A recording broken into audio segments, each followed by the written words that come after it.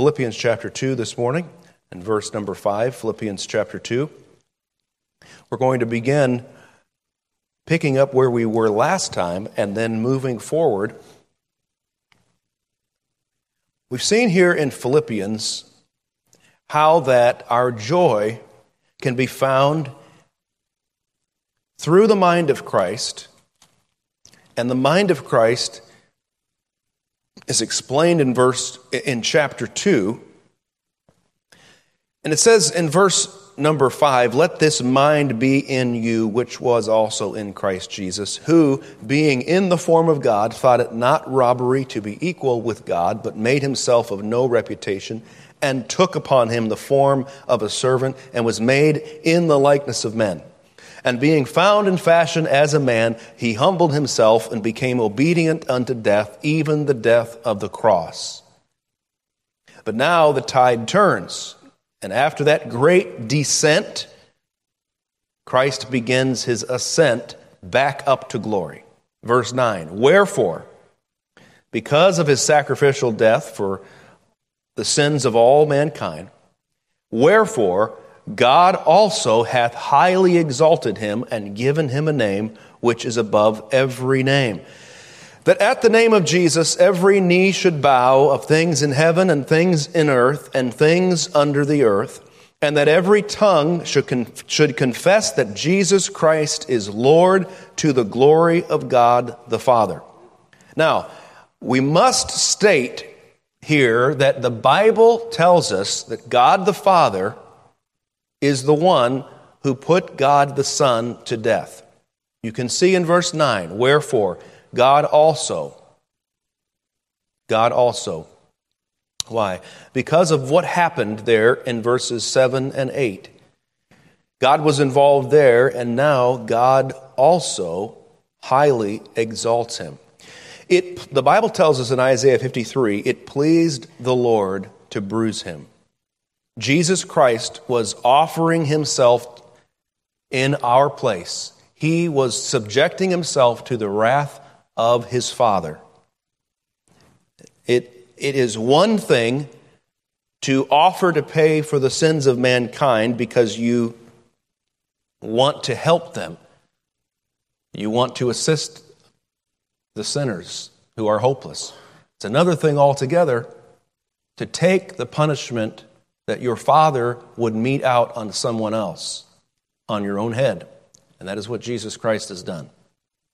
Anytime we learn about what Christ has done, it expands our understanding of who God is and what God has done.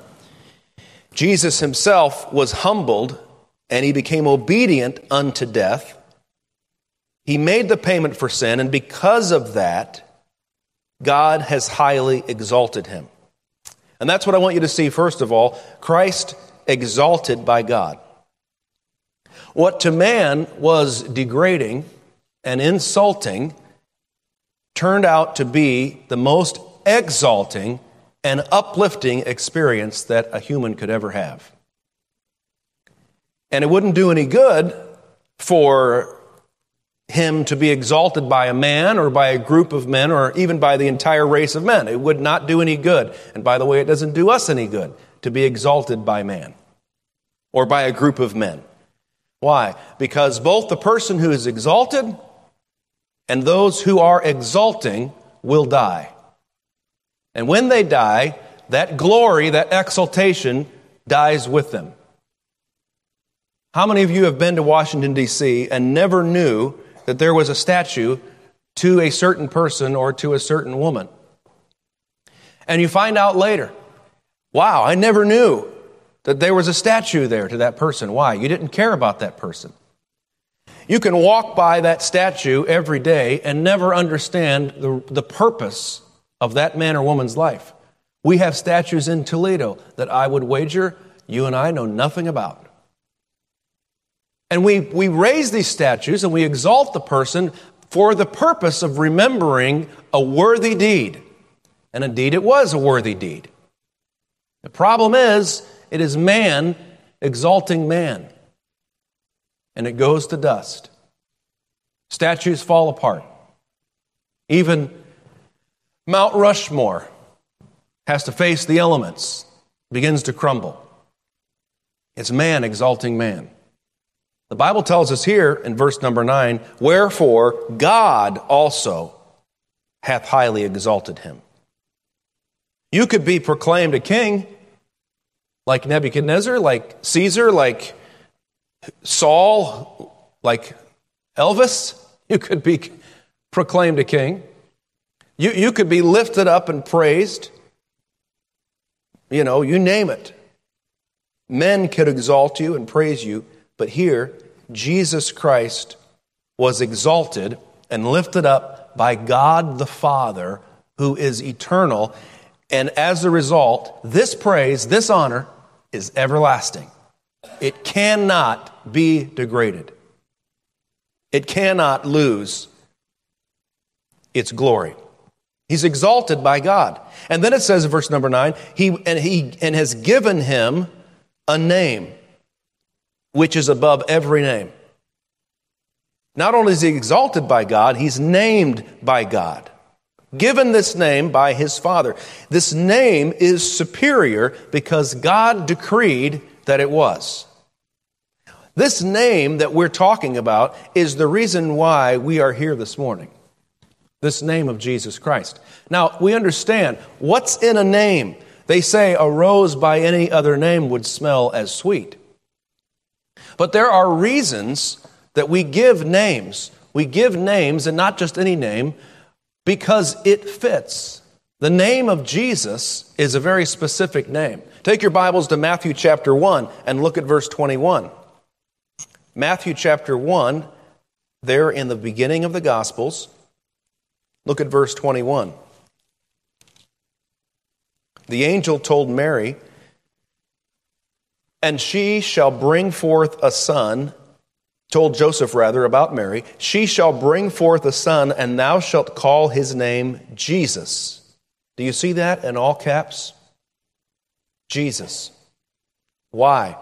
For he shall save his people from their sins. That name Jesus means Jehovah saves. It's the same word. It's the Greek rendition of the Hebrew Joshua.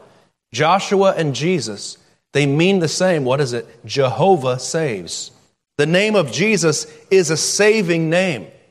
That's the name that he took upon himself when he came to this earth in a body of flesh. In that body, he died for our sins. And it is in the body with that name that he arose as a Savior. He shall save his people from their sins. The Bible tells us there's none other name under heaven given among men whereby we must be saved.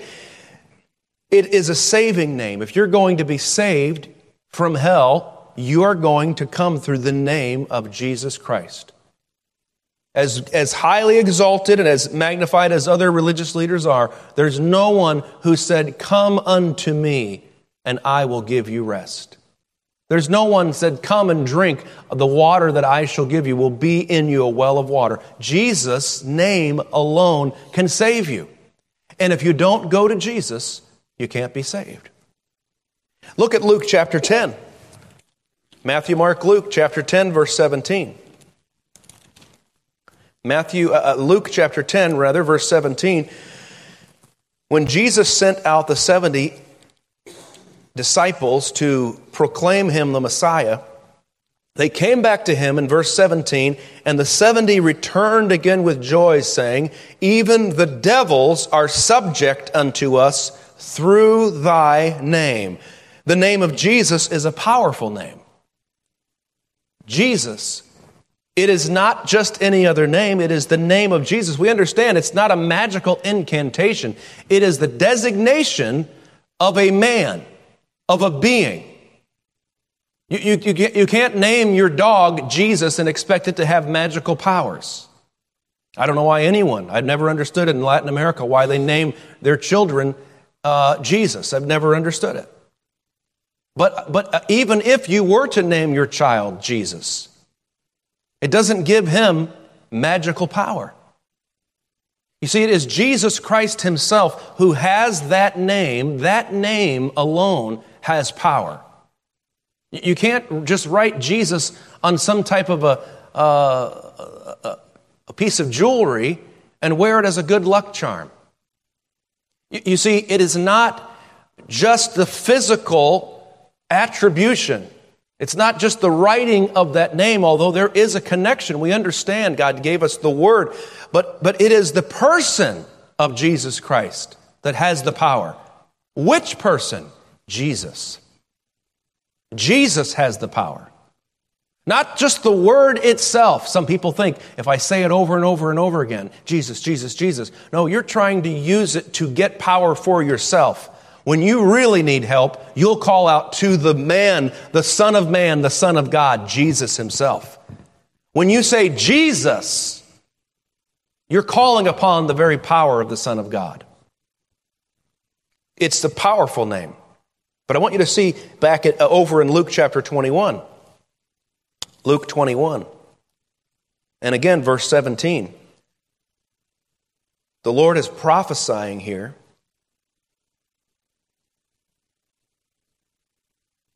about the future. And he says in verse 17, "And ye shall be hated of all men for my name's sake." The name of Jesus is a hated name. It's a hated name. How do I know that? No one ever says, "Barack Obama, this hot outside." Why? The Bible says men swear by the greater.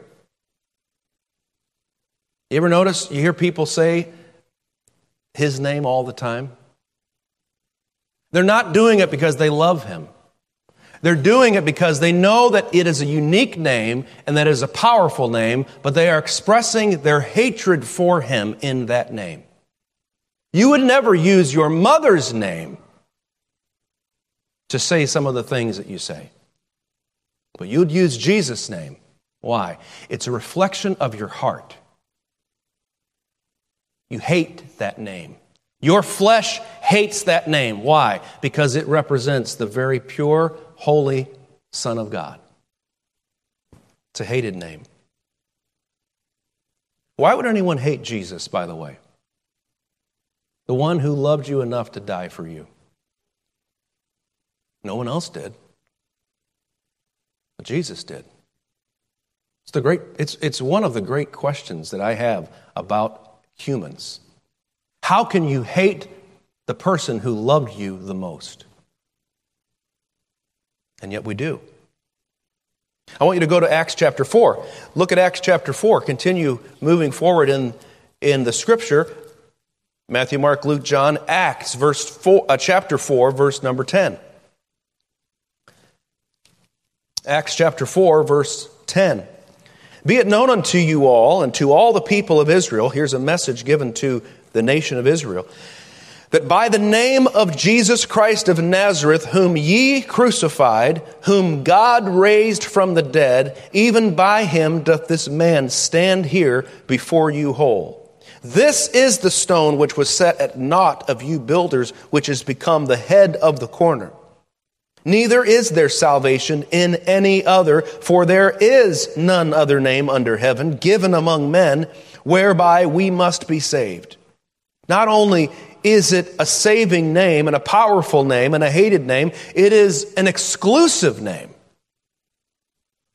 There is no other name under heaven whereby we must be saved. Not any other name or person or historical figure or denomination or religion or cult leader. There's only one saving name, and that's the name of Jesus. You know the reason why we worship Jesus Christ is because he is exclusive. There is no one else like him. We talk about how we love Jesus because he helps us, and he does. And how Jesus is so kind and he's nice, and he does. But you could say the same things about people around you. They're nice. They help you. They try to comfort you. But no one has ever done for you what the name of Jesus Christ has done. No one else can rescue you from a hell-bound path. Only Jesus Christ has offered to save you from your sins. As close as my friends are, I have some wonderful friends, my wife being number one friend. I could not ask her to forgive the sins of my youth. She loves me, and she is kind to me, and she has forgiven sins that I've done against her, but she can never forgive sins that I've committed against God. And by the way, some sins are against other people, but all sins are committed against God himself. He is the one that created the law. He's the one that invented right and wrong. So no matter who you sin against, you and I always, when we sin, are sinning against God. And there is no man that can forgive my sin against God. Only Jesus Christ. He offered to save me from my sins. And he offers to save you from your sins. The name of Jesus is an exclusive name. But the Bible tells us that it is an exalted name. Because in Philippians chapter 2, where we were, he said, at the name of Jesus, he said, he hath given him a name which is above every name. It's exalted. It's lifted up higher. Who lifted that name up higher? The Father. And why did he do that? Because the Son humbled himself and went to the cross to show the love of God to the world. And when he did, the Lord said, the Father said, I'm going to raise your name above. Now, there are people throughout history who have looked to exalt their own name. We read in Genesis chapter 11, when mankind was united, there were no divisions. There was no disconnection over race, creed. They were all together. They had one language, and they even spoke the same. They had the same accent. And when mankind got together, it was interesting because sometimes we think, man, if we could just all get on the same page and stop fighting, if we could get Republican, Democrat to come together and meet in the aisle and work together, we would finally see peace on earth. You know what we would see? We'd see what happened in Genesis chapter 11. What they said was this. The whole earth was of one language and one speech, and they said, go to, let us build us a city and a tower whose top may reach unto heaven, and let us make us a name, lest we be scattered abroad upon the face of the whole earth. The Lord came down and he saw it, and he decided to wreck it. And he scattered the people all over the world. Why? Because when they got together, they said, let us make us a name. We can make a name for ourselves. We don't need help from God. Their desire was not to bring glory and honor to the Lord, but to make themselves a name. That's what mankind always does. That's why when you say a name like Buddha, you don't think of God, you think of the man. When you say Confucius, you think of a man who gives us wise principles. A man who claims to have certain specific knowledge that is higher than most people. But it's no higher than a man can grasp. When you think of a guy like Joseph Smith, you don't think about how I can better bring glory to God. No, in fact, he taught people that you can one day become a god. Whenever man comes together and brings people under his own word and ideas, he always exalts himself. What's amazing about our Savior is this. He did not exalt himself.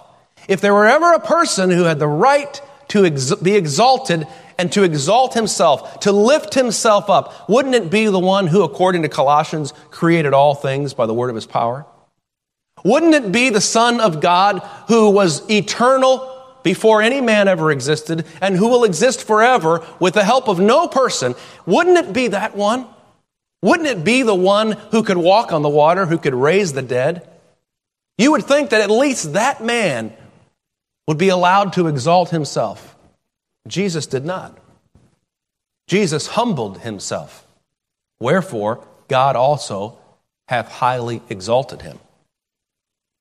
You see, God has given him a name that is above the name of Buddha and of Confucius and of Joe Smith, and you name it. It's above all those things. Where did he get that name? He got it from his father. His father gave it to him because he humbled himself. This book is different than any other book in the world.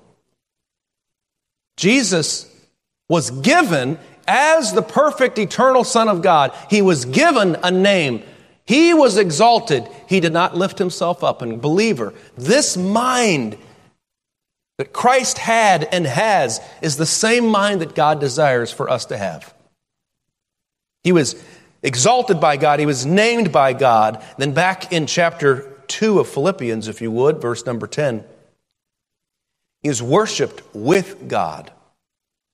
Philippians chapter 2, verse number 10, the Bible tells us that at the name of Jesus, every knee should bow, of things in heaven and things in earth and things under the earth, and that every tongue should confess that Jesus Christ is Lord, to the glory of God the Father. What a marvelous thing that Jesus Christ is given this name, which is above every name, and every knee is going to bow to him in heaven, in earth, under the earth. Every tongue will confess that Jesus Christ is Lord. And where does the glory go? It goes to the Father. Men did bow once in mockery. The Bible tells us that when Christ was being scourged, when he was preparing to be crucified, it says that they bowed a knee before him and they said, "Hail, King of the Jews." It's possible to bow a knee in mockery. And boy, do we not have sarcasm and cynicism coming out our ears in our culture. I do find it interesting, as I was thinking about it, there's plenty of people who do this to athletes or Hollywood stars, but I haven't seen anybody bow down to them yet. It's another level altogether.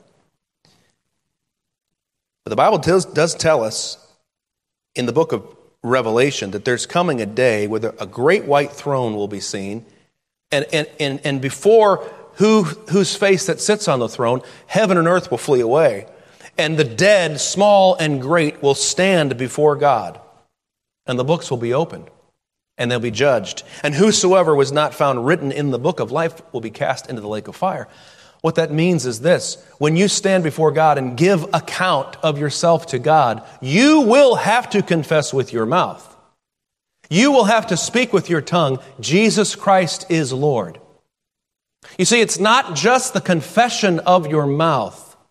It's not even the position of your knee that God is looking for, because he will get that one way or the other.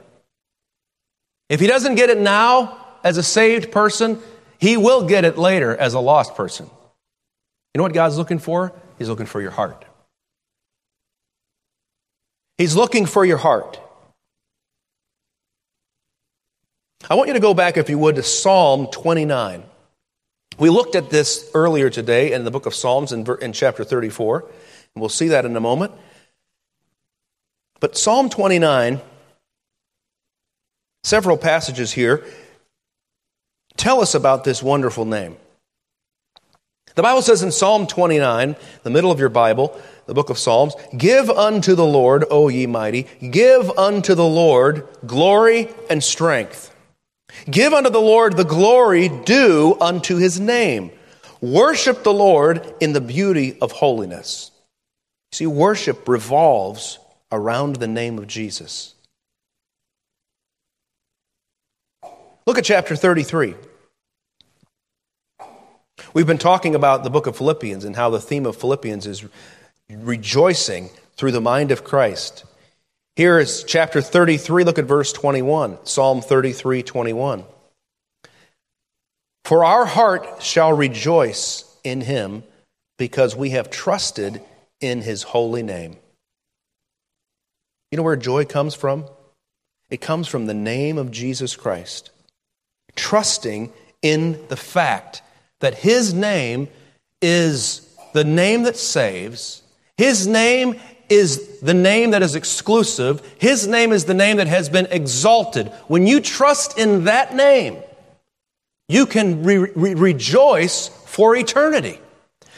How many times have you trusted in a brand name and then found out that they have diluted or watered down their standards? They used to make a high-quality product, and you bought it because of the name. And then when you got it home, you realized, man, they're making something, this is cheap. This is not like they used to make it. You know, when companies buy other companies, they often, even though company A purchases company B, they will leave company B's name because people trust in that name. They've had experience with that name. It's the reason, it's because of time, it's because of people who have bought into that and have had a good experience and have said, that's a trustworthy company. But how many times have we found that that name can erode over time? You think about it. There was a man, I'm trying to think, I think it was called Salt. Does anyone remember the fish restaurant? Was it called Salt, I think? There's a man who came over from the UK, and he decided to open up a chain of fish and chips restaurants because he knew that was about the only thing that the UK could offer that Americans would eat.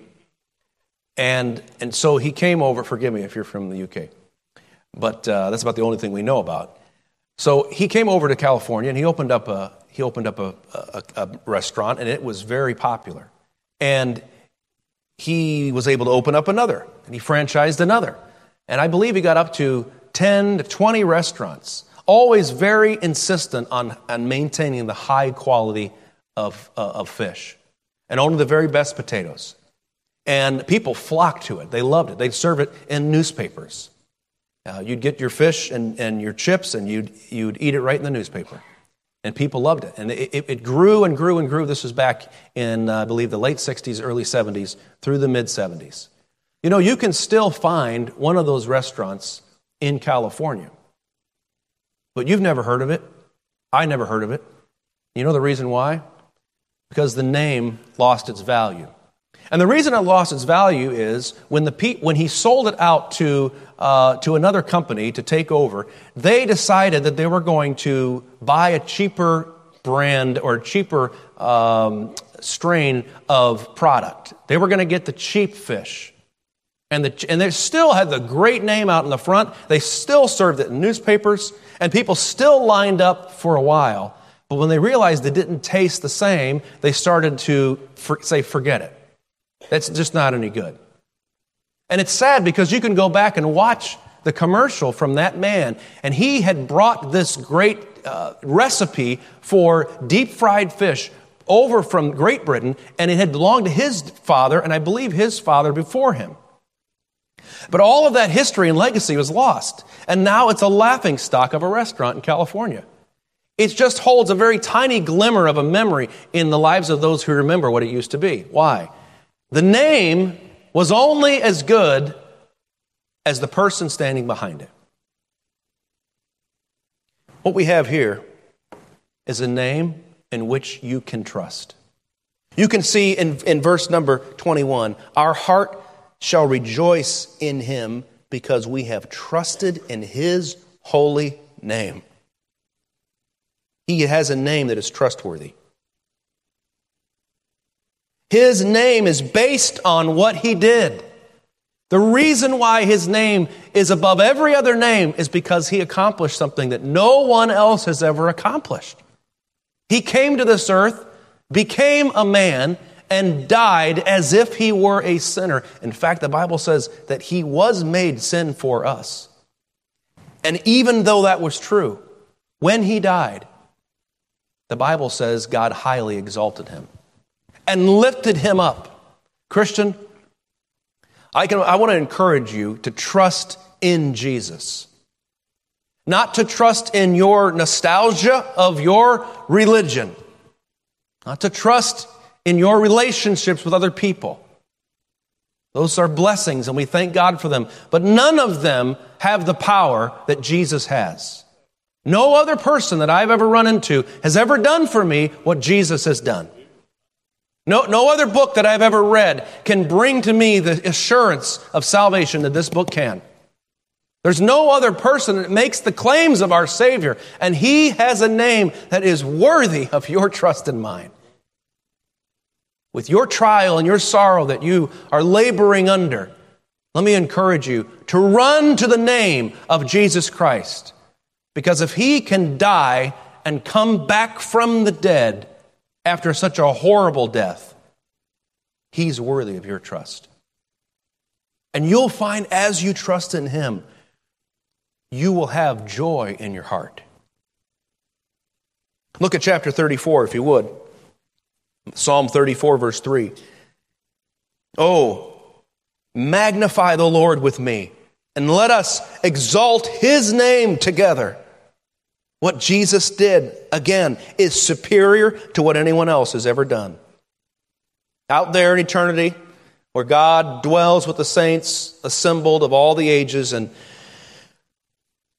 the beauty and purity and the rare air of heaven, will find that all that stupidity and foolishness of magnifying man, trying to determine who's better, me or my sister, me or my father, me or my brother, me or my neighbor, me or my fellow worker at my job, all of that is gone.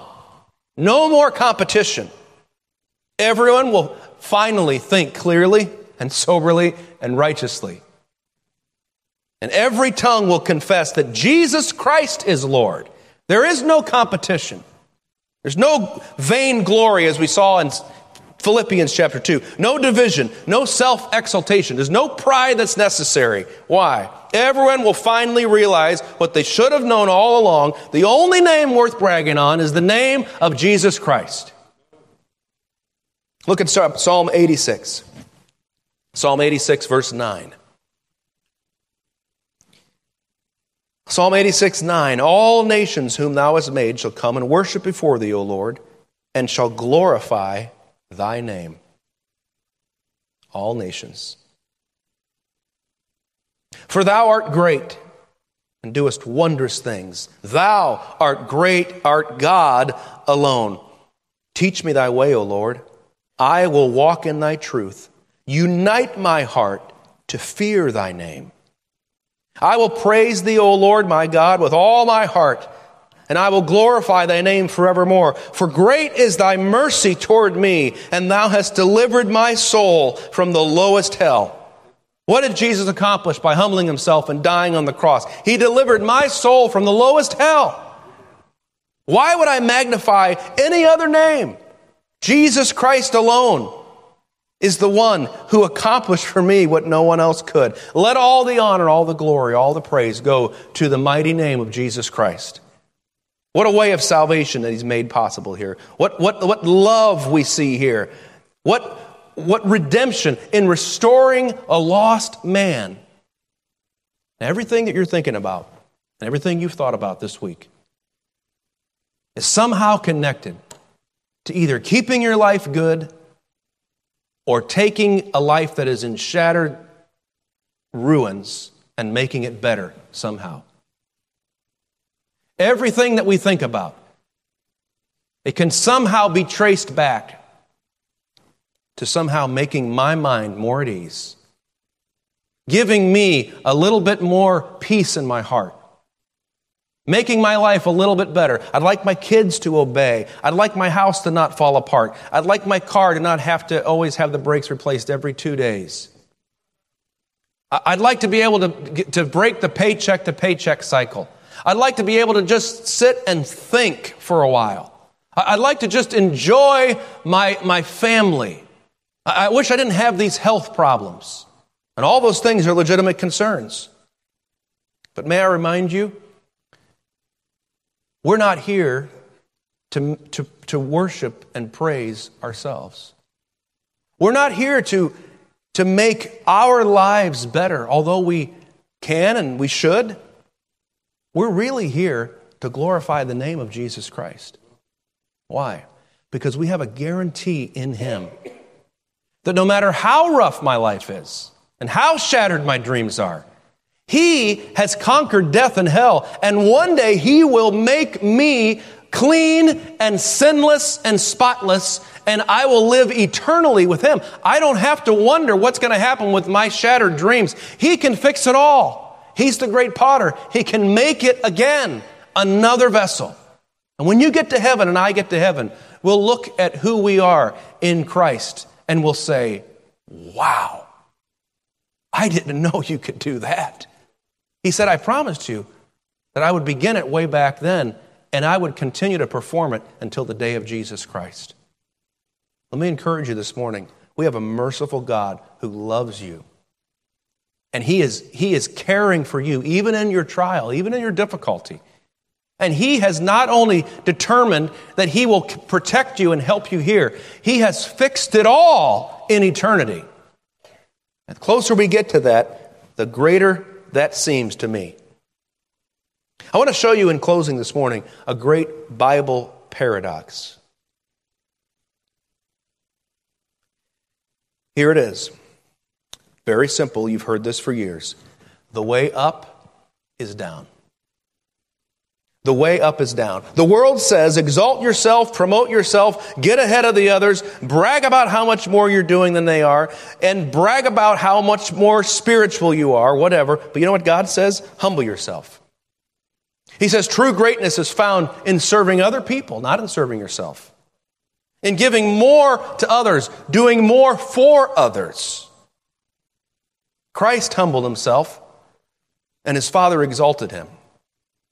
Christ made Himself of no reputation, and God gave Him a name which is above every name.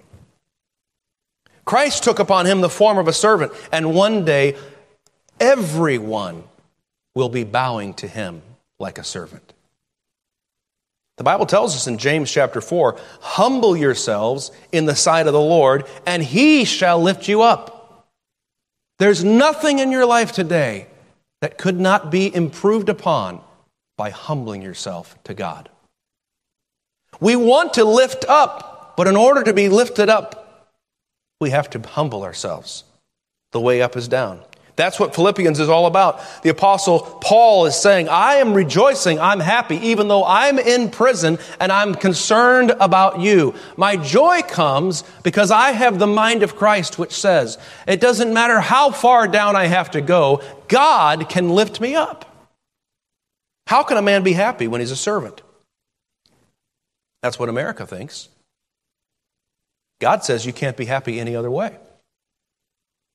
You can't be happy unless you're humble. Christian, are you humble today? So I'm getting tired of getting pushed down in the mud. Well, I don't like it either. I'm not suggesting that you should enjoy it. But I am telling you, there is no happiness in exalting yourself.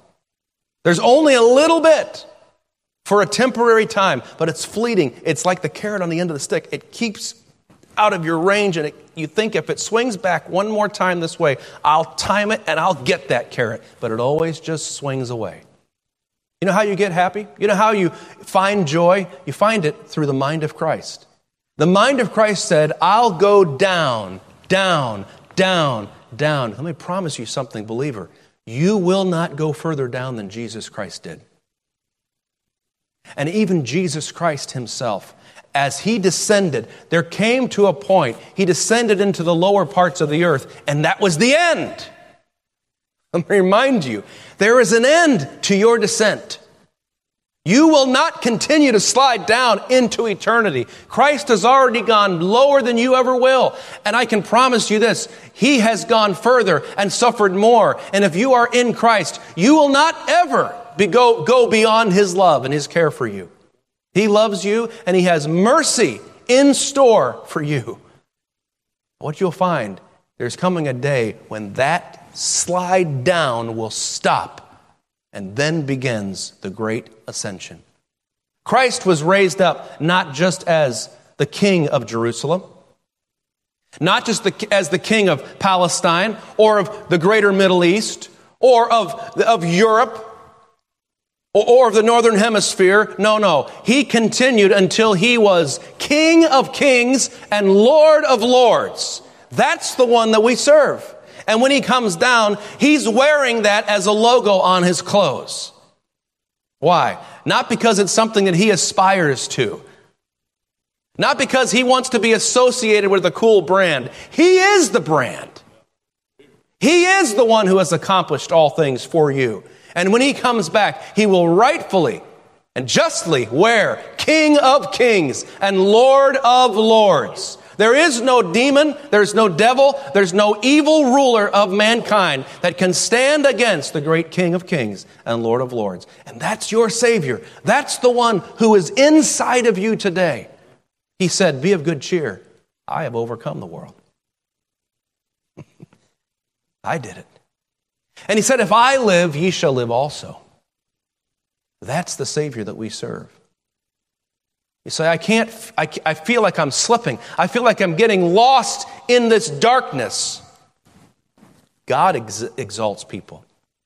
God lifts up people, but only those who humble themselves. One of the best things you could do is stop fighting the slide. Say, God, if you have me here, I'm here. I'm not going to fight you. I'm not going to push against you. I'm going to let you be God. I'm going to humble myself because I know this. Jesus Christ humbled himself and you exalted him. And I trust in your holy name to do the same to me.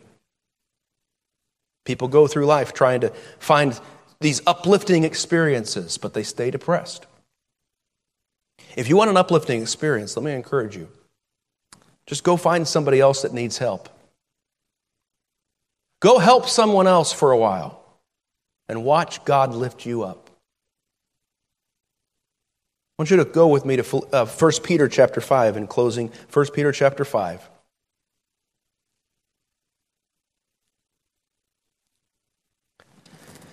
The Bible tells us in 1 Peter 5:5, likewise, ye younger, submit yourselves unto the elder. Yea, all of you be subject one to another, and be clothed with humility, as Jesus was. For God resisteth the proud, and giveth grace to the humble. Do you want grace from God today? Humble yourself. You want to know why God's resisting you? You can't get any answers to prayer. You can't enjoy time with God. He tells you right there. It's because of your pride. And so he says in verse 6, humble yourselves, therefore, under the mighty hand of God, which Jesus did all the way to death, that he may exalt you in due time. And his Father certainly did. You see, the contrast is Lucifer, who said, I will ascend, I will exalt my throne, I will be like the Most High. In pride, Satan sought to exalt himself, and God had to cast him down, and one day will cast him down to the lowest hell. I wouldn't follow him if I were you. I wouldn't follow that moniker, that attitude, that mantra that says, I will be better, I will get higher, I'm going to ascend. I wouldn't follow Satan in that. I would follow the mind of Jesus Christ, who humbled himself, who became obedient unto death, who allowed the Father to accomplish what he desired and what needed to happen for the salvation of souls. He allowed God to do that. And in doing so, God the Father exalted him to the highest place in the universe. He's seated now today in honor and glory and majesty at the right hand of the Father. That's the one I want to follow. When will he exalt me? I don't know. When will all of this change? When will I no longer be sliding down? I do not know. And you don't know. But God knows. There will come a time when he will stop that slide. And he will begin to lift you up. And you'll know in that moment, this was not me. This was God. And you'll feel that resurrection power in your soul. And you'll understand how wonderful and majestic our Savior is. I want to encourage you this morning, believer. Allow God to humble you. And if you'd rather get a head start, humble yourself. And as you humble yourself to that mighty God, I can promise you, he will not leave you alone. He will not leave you in the darkness forever. He will raise you up and exalt you in due time. Would you bow your heads in prayer with me this morning?